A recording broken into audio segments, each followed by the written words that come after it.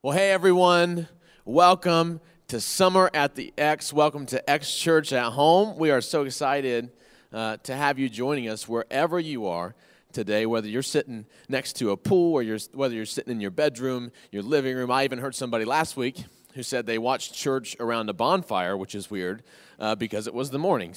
But wherever you are, we're not going to judge. We're so glad that you're with us today. And if you don't know who I am, my name is Kevin Illich. I'm honored and blessed to be one of the pastors that serve here on staff. It's the privilege of my life. And we are taking some time out as a church to do a series called Summer at the X. And this summer has been one already like no other with everything going on in the world. So we just wanted to take some time as a church to stop and say, how can we use this summer to become more like Jesus? And so that's what my hope and my prayer is for us today as a community. At the end of this, we will look more like Jesus. So why don't we just pray to get this thing started? God, we thank you so much for who you are. We thank you so much that your church is not a building, that God, as badly as we want to get back together, God, we know that you and your spirit, you can be anywhere at any time. So I ask right now that your presence, that's life-changing, that's transformative, would fill every home, would fill every space, would fill every car. Because, God, we know that today you want to do something deep inside of our hearts. You want to do something new. God, I never want to be in a moment in your presence where something inside of me doesn't change. And so, God, that's what I pray over every single person tuning in today, God, that you would change us from the inside out to do your work, to do your will. And it's in Jesus' name that we pray. And everybody said together, amen. It's good to be with you all today. I have a question that I want to start off with just to ask you, have you ever had a nagging injury? You know, have you ever had an injury that maybe it's something you don't need surgery on or it's really not that big of a deal, but it's just this achy pain that no matter what you do, you just can't seem to shake it? You know, maybe you've had like chronic back issues, and so you can't sit in a chair for very long without getting uncomfortable, or your neck hurts, or maybe, I don't know, you stub your toe really bad, or I don't know what the case is. But have you ever had like a nagging injury that just goes with you? It's always on the forefront of your mind. Now, luckily, I haven't had many of these in my entire life. I mean, I've been pretty safe. I don't know if that's the right way to put it, but the other day, I decided that I was going to try to be a daredevil. And we have this big gravel driveway at our house, and we also have a four-wheeler, okay? So let me just paint the picture of the story. So the family's over, right? We're kind of having a bonfire, having some pizza. It's a beautiful night, sun setting, and everybody's riding the four-wheeler up and down this path that we have. And so I decided that I was going to hop on the four-wheeler, and I was feeling a little bit risky. I don't know why. And I said, I'm going to see how far I can take this thing. And so I got on, and I started to do a little bit of like a donut in the four-wheeler. You know, it's like, just try to see if it would slide on the gravel. And so I started sliding, and I started slow, and I'm kicking gravel everywhere. And I'm starting to impress my family members.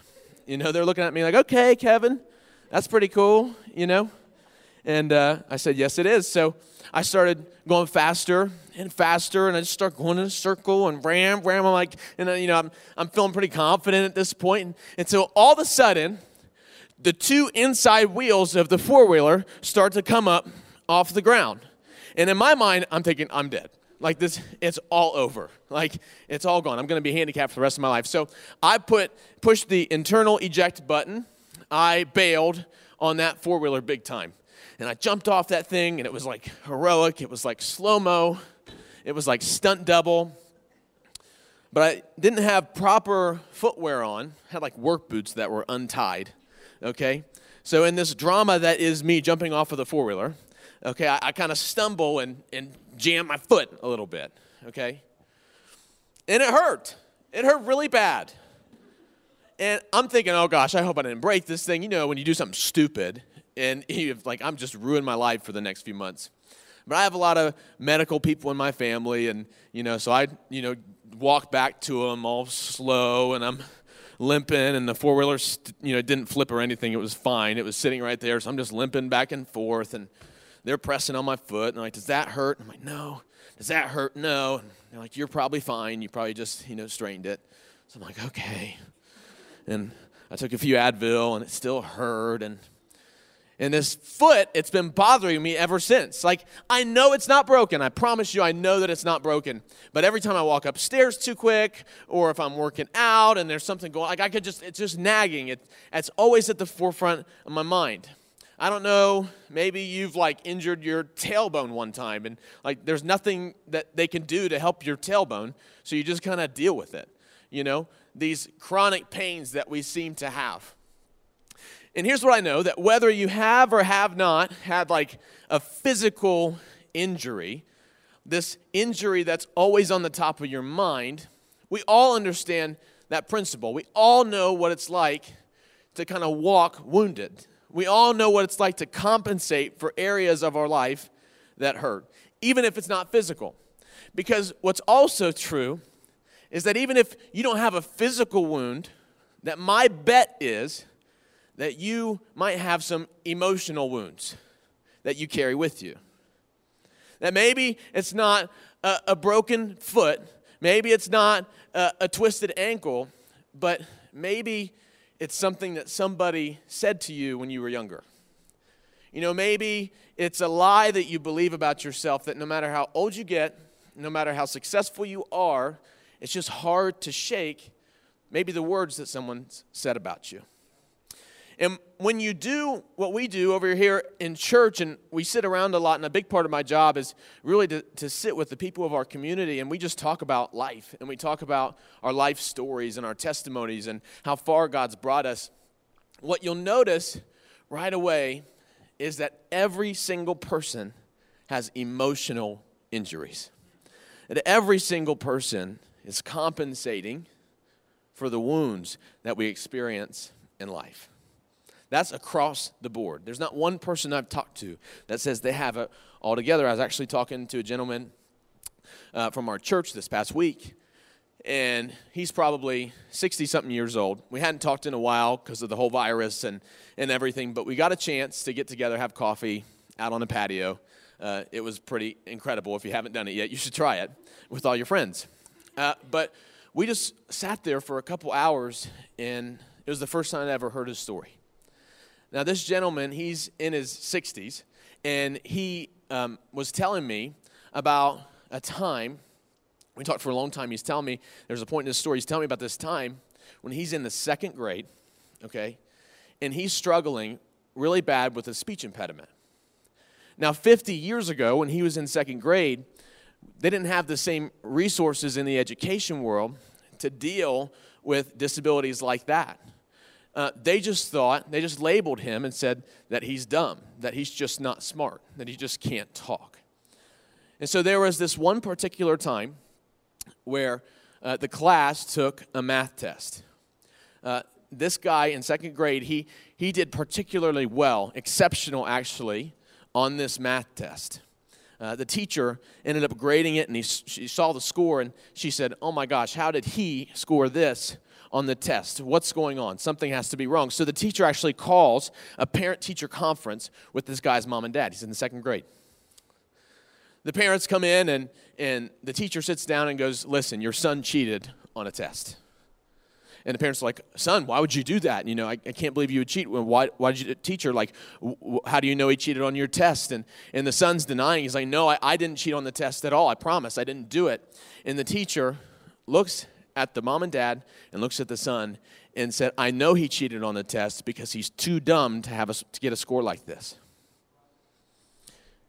50 years later, we're sitting at a Panera right down the road, and he's telling me the effect that those words have had on his life up until this point. We all have emotional wounds. We all have heard things that have hurt us. I've got some. When I was thinking and preparing for this message, I was trying to think about my own wounds and things that I carry on a daily basis. And I immediately thought back to this one time I was in the 7th grade. I was just going into middle school, and we had our first real tryouts to make the basketball team. This is like the first time where we had, an opportunity that we might get cut. Like, we might not make the team, okay? So all your buddies that you go and you play with, your whole childhood, you all envision, playing middle school basketball all together on the same team, and that's what we were doing. So we do the tryout thing, and it was 3 or 4 weeks long, and, it was awesome. I made the team, and it was really incredible. And I know what you're doing. You're sitting at home looking at me, and if you see me in person, you can probably assume that, yeah, I'm a basketball star. I was just built that way. It was the way that God made me, as to my jumping, everything. I'm just a star, naturally. So our coach was kind of a straightforward guy, straight shooter, was kind of harsh, kind of militaristic. And there was a few kids who, for some reason, didn't get the opportunity to try out with us for the first few weeks. And so after we had decided who was and wasn't on the team, he extended tryouts for 2 more weeks and picked a group of us that were on the team and said, your spot is now in jeopardy because these guys are competing for your spot. I was in that group. And so we had 2 more weeks where we were competing for that last spot, and it was not good. I ended up getting cut from the team. I had a spot, I had my uniform number picked out, had all that together, and then all of a sudden I find myself off the team. And we're just furious. I mean, can you imagine if that was your son? Can you imagine if that was your daughter? Can you imagine if that was somebody that you loved? I mean, my parents, they were so mad. I was so upset. I was dejected. It was horrible. And so I went up to the coach, and I asked him, Coach, I just don't understand. Like, why did you cut me? And he looked at me. And he said, Kevin, you're too fat to be on this team. Straight up. And yeah, some of those things I was struggling with at the time. But those words that he had told me, whether I like to admit it or not, have stuck with me in the most profound way. And I know that every one of us has words like that said about us in our life. Whether you're too dumb or you're too poor or whatever the case might be. You're too loud, you're obnoxious, you're annoying, you're quiet, you're a nerd. Whatever somebody has said about you, whether or not it's true, it makes a lasting impact. And for me, when he told me that I was too fat, I didn't know then that I would spend the rest of my life every time I was in a mirror asking myself that same question. Am I too fat now? Okay, what if I try this diet? Am I too fat now? What if I try running this hard? Am I too fat now? A lifelong struggle with image, a lifelong struggle with being content with who I am. And we all have stories like that. Even though we try to use these things for motivation and we say, you know what, yeah, they said that about me, but we absolutely should do that. And those are the things that drive us. And somebody called you poor one time, so you spend the rest of your life trying to be a success and trying to prove them wrong.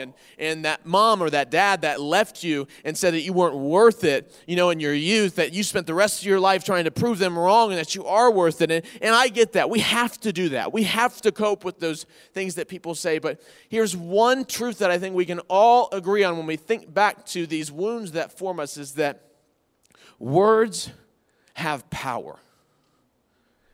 And our words matter. In fact, in Proverbs chapter 18, verse 21, it says it like this: the tongue has the power of life and death, and those who love it will eat its fruit.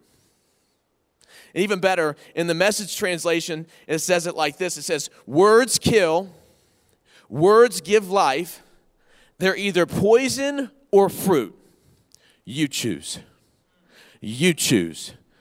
The title of my message today is Choose Your Fruit. Choose your fruit. That God has given us words that are so powerful that we have the ability to decide the impact that we make in the world, the impact that we make with other people just by what we say. And here's what I know, is that in a time like this, okay, in a society that is as divided as we are experiencing right now, as polarized as America is right now, what we know is that words matter. You see people drawing lines in the sand. You see people running from side to side, right and left, blue and red, and we're throwing rocks at each other with our words. And that we are in such a heat. I mean, you think about it. We've had a pandemic where 100% of the population of the United States has been affected emotionally. 100% of us have had to change how we go to work, have had to adjust the way we spend our finances, has had to alter the way that we get our kids taken care of during the day. Everything about our life has changed. We don't go out to eat anymore. We don't spend time with our elderly relatives anymore. We don't go to church in person anymore. Everything about all of our lives pretty much has changed. And on the tail end of that emotional craziness, we are experiencing the most intense civil rights movement in 60 years. That we as a community saw a video that was just short of 9 minutes long with a human being putting his knee on the back of another human being's neck. Whatever you think about any one of those people, we heard a human being for almost 9 minutes use his words to cry for help. We saw somebody use his words. He says, I can't breathe. I can't breathe. Mama, I can't breathe. I'm going to die. And the words that he used in those minutes wrecked our entire country. Forced every single person, can we all agree, wherever you're sitting on this issue, it forced every single person to take a long look in the mirror and think, what's my role in this? What part do I play? That as a country, we understand right now that words are powerful. Have you watched any of the mainstream media news stations? Have you noticed the difference in the words that each of them say? I was a political science major in college for about, 30 seconds. So I'm a little bit of a junkie, so I watch all the news stations, and I like to go back and forth and switch back and forth and say, oh, well, they didn't even cover that story. Oh, that's crazy. That story was headline news on that network, and that network didn't even talk about it like that. And you see the back and forth, and you see the usage of words, and you see the talking points in every show on every network that is an agenda that people are trying to push. You see how the media benefits from dividing us, that political parties benefit from dividing us, from separating us, from division. That as a country right now, the words that we have been using have divided us, maybe like never before. And don't even get me started on social media. Have you been? Have you been on it lately? Have you seen the way that people have gone back and forth? Have you seen how people have gone for the jugular? Have you seen how people are trying to help and post things in an effort to stand up for somebody or something, and then it just wasn't the right thing to post? And sometimes it feels like a lose-lose situation. Have you seen? Have you seen church people? People within the walls of our church get in the most horrendous arguments on Facebook. I know multiple scenarios of people within the walls of X Church that have unfriended each other, that have cursed each other out, that have ridiculed, that have mocked, that have name-called each other. People that every Sunday when we're meeting in person stand side by side and worship together and proclaim Jesus together. Those very same people are tearing each other down on Facebook and putting it on the world for everybody to display just how divisive we can be. And don't you know that that's exactly what the enemy wants to do in times like these. Did you know that from the very beginning, when God made the first man, he created Adam and then he created Eve? Did you know that he created them to have perfect community, perfect communion, perfect unity with them? But meanwhile, there was a serpent. You know the story. There was a serpent in the garden. And what did he do? He used God's words and deceived them. He twisted them just a little bit. And you know what happened? Man sinned and experienced separation from God. That from the very beginning, the enemy's work has been division. And what started in the garden went all the way through the Old Testament. And did you know that for 400 years before the book of Matthew, 400 years before Jesus entered the scene, that the Israelites actually experienced silence from God? Separation from their heavenly Father. Out of silence, out of separation, out of division. Did you know that the enemy had thought that he had won? And I just wonder if he's looking at us today, if he's looking at our social media accounts today, if he's looking at what we're posting today, the words we're saying, and I wonder if he thinks that he has won. Because if you're a Jesus person, if you've given your heart to Jesus and you understand what his life, what his death, and what his resurrection means, you know that he is about the opposite of division. Did you know that what Jesus did, Jesus' work was one of unification? That he came to restore us to the Father. Did you know that he had an atonement for our sins? You know what atonement means? It means to make right. It means to make amends. It means to unify. And so what's beautiful about being Jesus people and about being church people and about following Jesus with our whole heart is that it doesn't matter what color your skin is. It doesn't matter what you look like. It doesn't matter your socioeconomic background. It doesn't matter the extent of your sin. All that matters is that when God looks down at broken humanity, all he sees is the blood of Jesus, the red blood of Jesus that unifies us. That makes us one. That the church has and always will be about unity. We're unity people. Jesus is a unity person.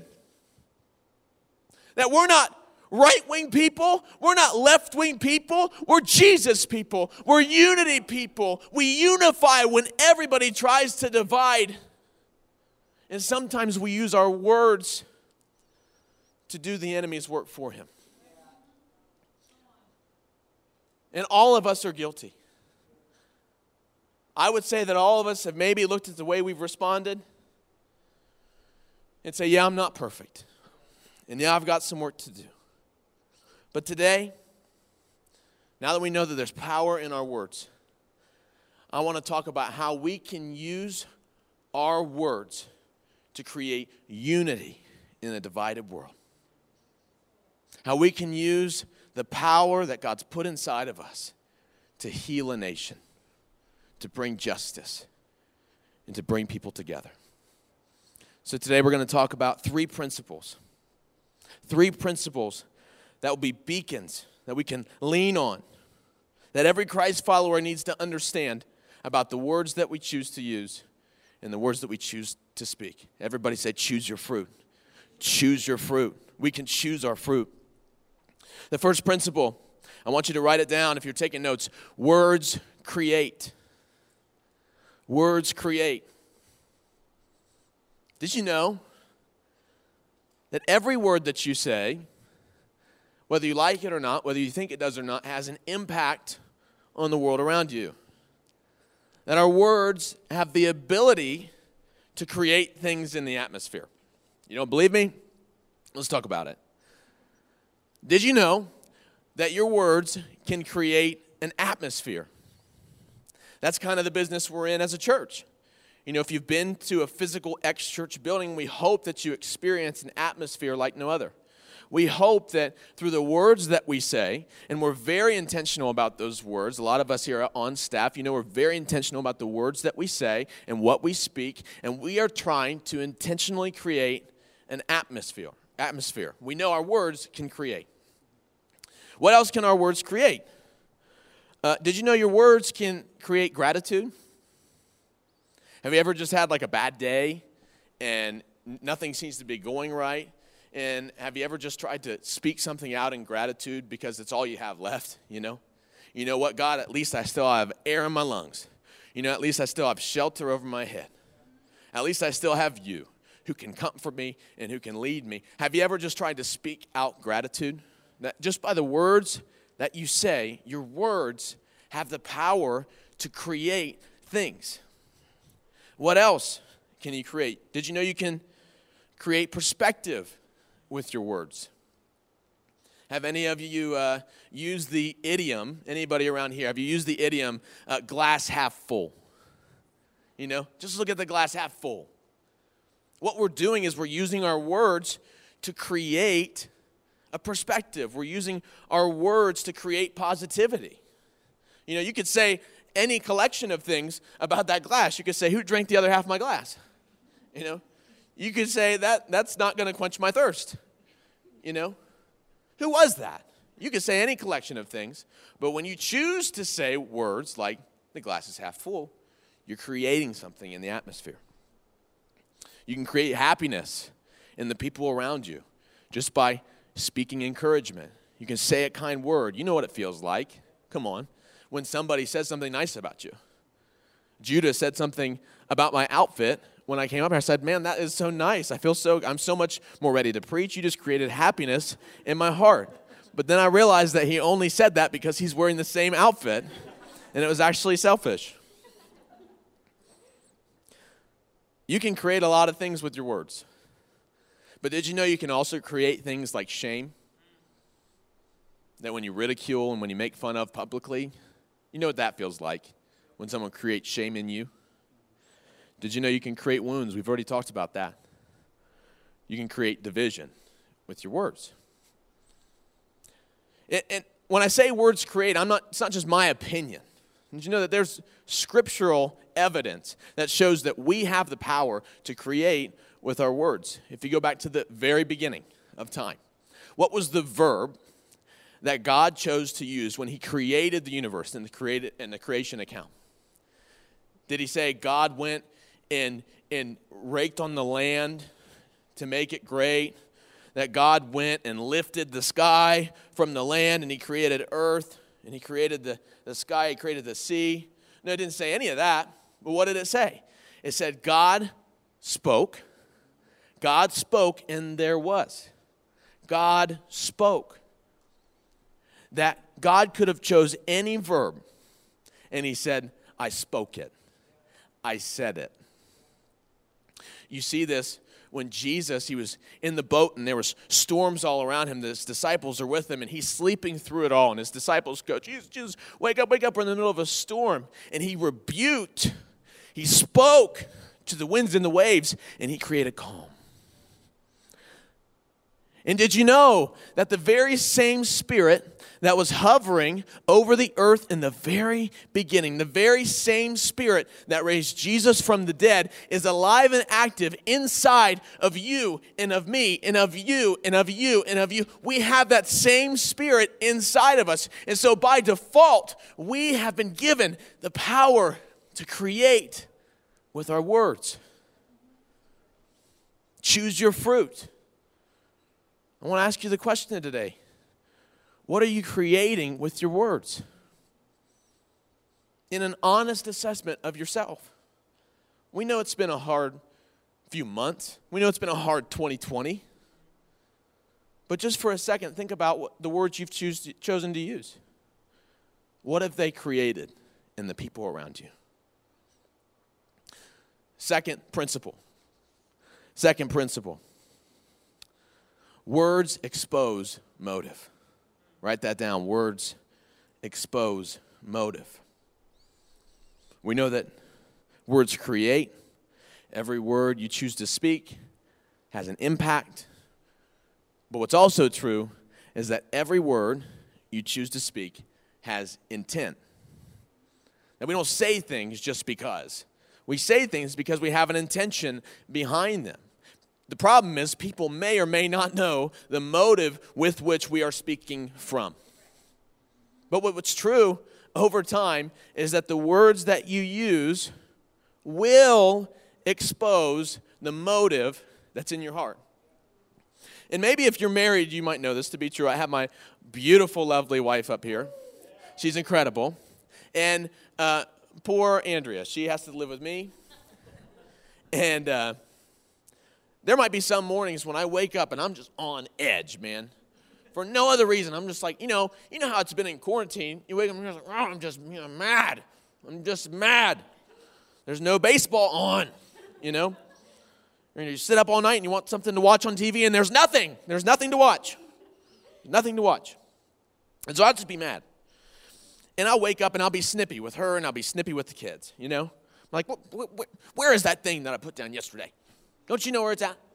Don't you know where that thing was at? Where did I put my shoes? Like it's her responsibility. What are we doing today? And she's really great. God bless you.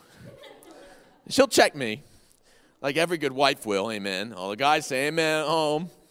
Tap her on the leg, say thank you, honey, for doing what you do. And she'll check me and she'll say, why are you so mad at us? And I'm like, I don't know. I'm not. I don't know if I'm mad at you. I'm just mad. I'm just mad because I'm bored and I have none. We just cook and I have no food. And I just don't know. I'm just mad. Is it just me? I don't know if you guys have experienced this, but what's happening, I think, is that the frustration that's inside of me is being squeezed out of me. And because I have frustration on the inside, the people around me feel it. The words I say to them is a great indicator of how I'm feeling. Our internal lives are a great predictor of our external words. Our internal lives are a great predictor of our external words. And right now, in America, if you've been on Facebook, if you haven't deleted it yet, then you know that we really right now, we aren't even arguing about words, okay? I think that there's some phrases and some words that I think we all agree on. And there's certain phrases or words, I'll let you fill in the blank, that we aren't arguing about the construction of the words. But we are arguing about the motive from which somebody says something. That we're having great discussion, and some of it is very warranted, I must say. But we are arguing about motive. Do you see? We're arguing about the insides of people. That's what we're arguing about. And so you might say, how do I know what I should and shouldn't believe? How do I know what I should or shouldn't feel on the inside? This political party saying this, that political party saying this, that group saying this, that group saying this. I just want to help. I just want to be on the right side of history. I just want all these things. And sometimes it feels like a lose-lose. Have you guys felt that? You guys know what that feels like? And sometimes, you even see, when the whole world, if you were on Instagram on Tuesday, you saw the Blackout Tuesday. And the whole world tries to show its support by showing black squares, and they post them on their Instagrams. It was really cool if you scroll through it, just how everybody's standing together. Whether you agree with whatever or whatever, you know that it's cool to see people uniting around something. That's cool. But then you also have people who say, no, this is all bad. You should not do this. And I don't even know what's right and wrong. I still know what's right and wrong. All I know is that what we're talking about in the discussion is over motive. And so what I want you to know is that God's word is pretty clear. God is really clear about the motives that come from our heart. We have in Luke chapter 6. It says this, no good tree bears bad fruit, nor does a bad tree bear good fruit. Each tree is recognized by its own fruit. People do not pick figs from thorn bushes or grapes from briars. A good man brings good things out of the good stored up in his heart. And an evil man brings evil things out of the evil stored up in his heart. For the mouth speaks of what the heart is full of. So the question I want to ask all of you today is, what is your heart producing? What fruit are you creating? Because you can choose your fruit. You can choose your fruit. Well, Kevin, how do I know what's good or bad? How do I know what's godly and not godly? Well, that's why we have Galatians 5, verse 19 through 23. Paul says this: when you follow the desires of your sinful nature, the bad stuff, it says the results are very clear. Sexual immorality, impurity, lustful pleasures, idolatry, sorcery, hostility. Seen any of that lately? Quarreling, jealousy, outbursts of anger. Anybody? Outbursts of anger, selfish ambition, dissension, division. There's that word again. Envy, drunkenness, wild parties, and other sins like these. Let me tell you again, as I have before, that anyone living that sort of life will not inherit the kingdom of God. And we have all done things. So let's just back up for a second and recognize that we have all been in that group of words. That we have all done one or more, and if you're like me, probably more of those things. Have you ever been jealous? Have you ever been envious? Have you ever been angry? Have you ever had a fit of rage? Yes, we have. These are things that we've all done. But if you're a Jesus person and you want to live a life worth something bigger, and you want to push forward God's purposes on the world, God's will in times such as these, then what we need to do is recognize that we need to choose better fruit. That we have the ability to choose better fruit. Choose your fruit. He goes on to say, but the Holy Spirit produces this kind of fruit in our lives. This is the good stuff. So write it down. Love, joy, peace, patience, kindness. Gosh, we need some of that right now. Goodness, faithfulness, gentleness, and self-control. There's no law against these things. What fruit are you producing? Words expose our motive. Words expose what's inside. So what does the words you speak say about your internal condition? What are your words saying about your heart? And the third principle is this: words are weapons. Write it down. Words are weapons. We know and we feel the effect of words. We know that our words have power. We know that our words have the power to create. We know that our words can expose our heart. But did you know that with words, you have a weapon? And how many of you know that if you give a weapon to somebody who was never instructed on how to use it, they can do a lot of harm? And I'm not saying that you are that person or that I'm that person. Honestly, we've all been those people.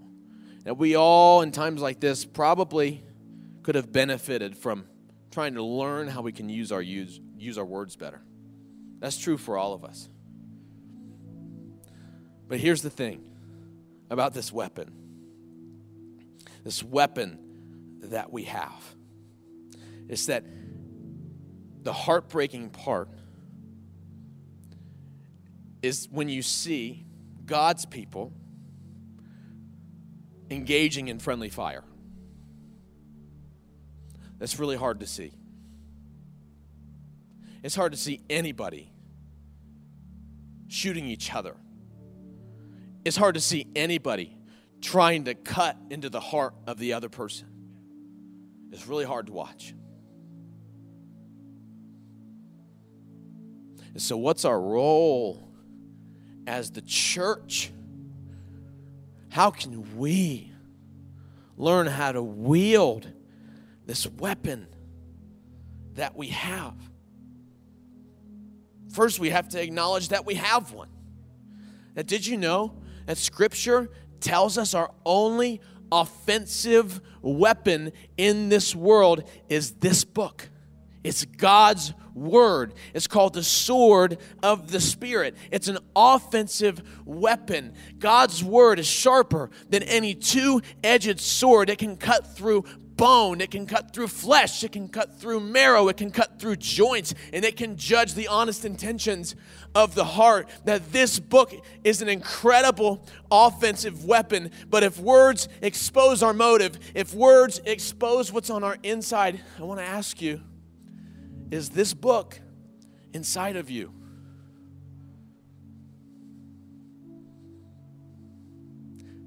Is this book something that oozes out of you in times of crisis, in times of turmoil, in times of division? And I know it's hard when the preacher comes up here and he says, well, you need to get up every morning and you need to you need to read your Bible first thing every day. I don't know what language I'm speaking. I don't know what accent that is. It's probably not Pastor Tim. But it's important that we make this book a priority, that we read the words of Jesus every day. Because we don't know when we're going to need it to come out of us. That right now, it feels like the world is in a war of sorts. That the media would want you to believe that the war is between two political parties. And I want to say that that's not true. That the war is between good and evil. That there is evil forces that are trying to steal, kill, and destroy God's purpose. The same serpent that was there in the garden with Adam and Eve is the same force, is the same spirit who's trying to divide us now. And so the division we feel is actually a war that we've experienced for a long time. This isn't the first time, that this isn't the only time of the year where we've been in a spiritual war. That we're always in a spiritual war. That we wrestle not against flesh and blood. That we wrestle against the powers and principalities of dark forces, demonic spirits, people who try to divide us, people who try to tear us apart. Now that's a war we're fighting all the time. And so why do people say that we need to read this book often? That we need to meditate on it and get it in our heart. Why does Psalm 119 say that I have your word hidden on my heart so that I might not sin? Why is that so important? It's because we're fighting a spiritual war. Did you know that, church? I want you to think about that next time you're on Facebook. I want you to think about that next time you're watching Fox News or CNN or NBC or CNBC or whatever you're watching. I want you to think about that. I want you to think about that next time you're at the family dinner table having a discussion and it starts to get heated. I want you to think about that when you just want to get something off your chest, or you just want to say something, or you just want to, and when it doesn't add the value to the conversation or bring unity to anybody. I want you to think about that.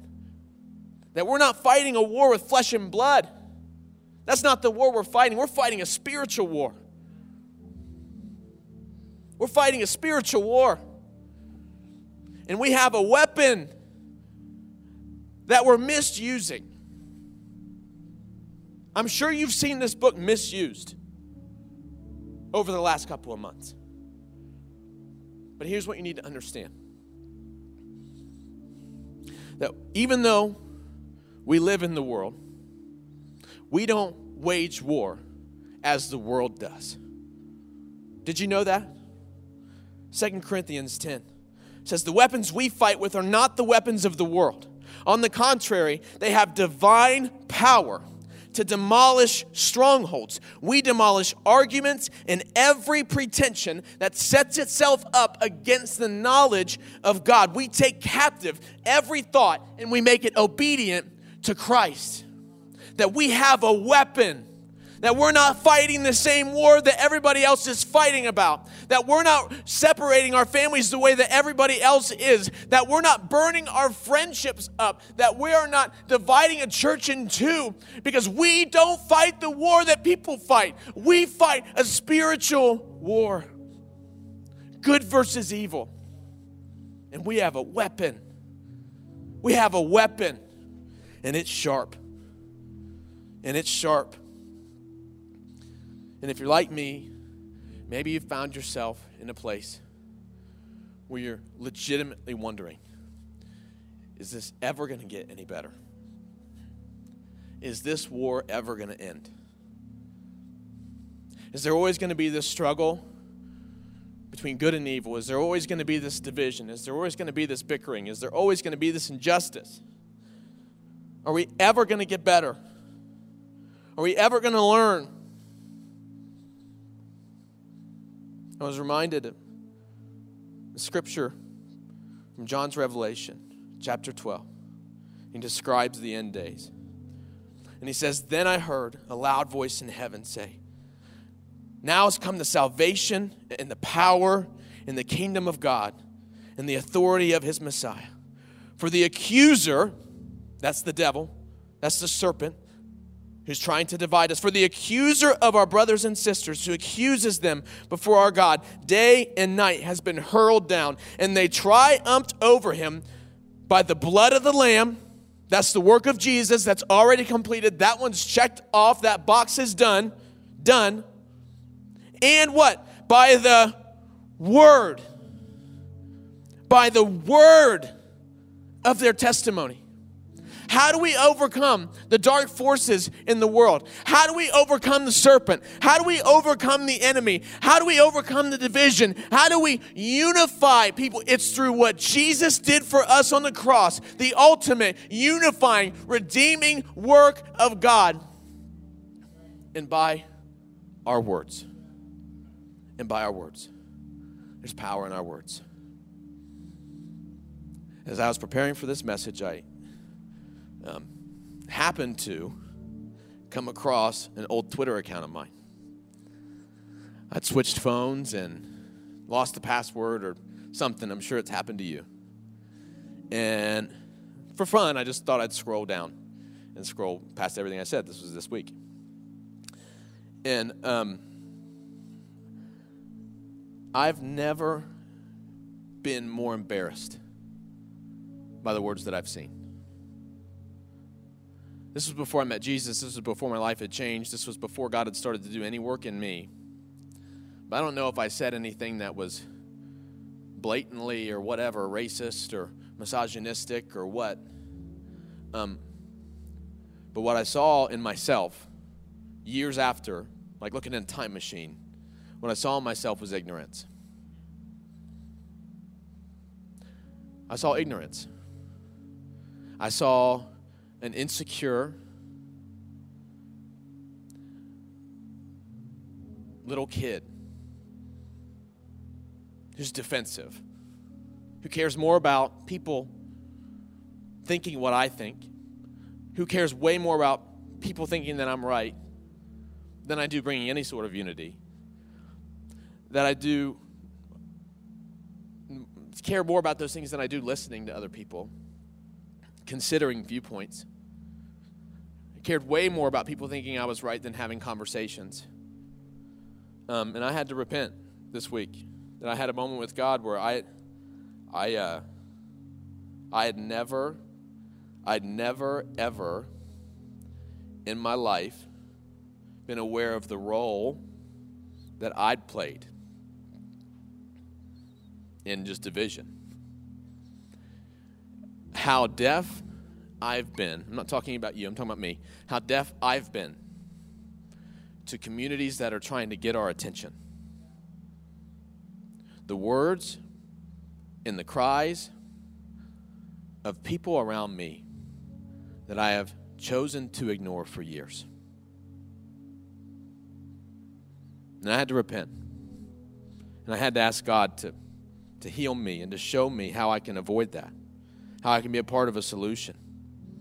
And so this message, when we talk about the power of words, I'm somebody who I chose fruit when I was younger.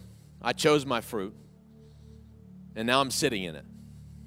And that the words you say, you can't take back. That once that toothpaste is out of the tube, it's out of the tube. You can't put it back, no matter how hard you try.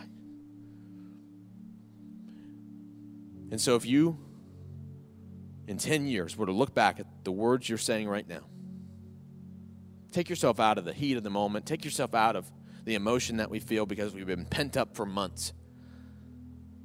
What are you going to say about your words today? Are we going to be ashamed? Are we going to be guilty? If I could tell myself a few things, I'd tell myself, should you really tweet that? Or should you pray that? Should you really talk right now? Or should you listen? Does that just tear somebody down? Or can you take this opportunity to encourage somebody? I don't know where this message lands with you today. This is a hard time. It's so hard. But I believe that the Holy Spirit wants to do a unifying work in us and in the church first so that we can take it to the world. And we can see people come together like never before. And we can see healing like we've never seen.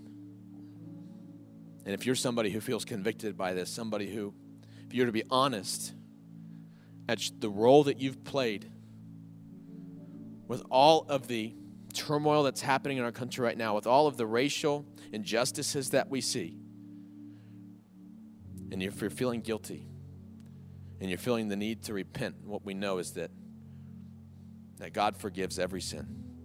That what Jesus did covers our sins, past, present, and future. So you have a gracious God who's waiting for you to give him your heart. He's waiting for you to repent of your sins. Repentance means to change your mind, to change the way you think about things. Are you willing to go on that journey today? Because God's ready for you. He's ready for your heart. So let's pray. God, we thank you that your word is alive and active, that your word is so sharp, that it cuts through the walls that we've built up in our lives, God. The walls that sometimes we didn't even know were there. God, I pray for every single person on the other side of this screen, wherever they are, God. I pray, Jesus, just as David prayed, search my heart, oh God. God, I want to choose better fruit. God, search my motives. Search the parts of me that I'm not even aware of. Search the nooks and crannies of my heart that need to change. Search every intention inside of me. And I know there's many of you right now who are feeling the conviction of the Holy Spirit. That's not my words. I can't convict you, but the Holy Spirit can. And for many of you, he is right now in this moment. And if that's you, I want to pray this prayer where you can give your heart to Jesus and he can give you a new one. You say, God, I'm a sinner and I need a Savior. And God, in this moment, I recognize that there's nothing that I can do, nothing that I can say to be united with you, but only through Jesus. And only through the work that he did on the cross, the fact that he was buried and raised again and he's alive right now, God. That only through that work can I be saved. And so in this moment, God, I give my heart to you. I commit to following you. That I don't follow people, I follow you. That when people try to divide, I'm going to do what you want. I'm going to unify. So God, take my heart and make it yours. And I'll follow you for the rest of my days. And it's in Jesus' name Everybody prayed. Amen. Come on, let's celebrate with the people who just prayed that prayer. Hey, listen, we're going to sing a song. And in this song, we're going to open our hearts to God. We're going to say, you can have it all, Jesus. Take every bit of me.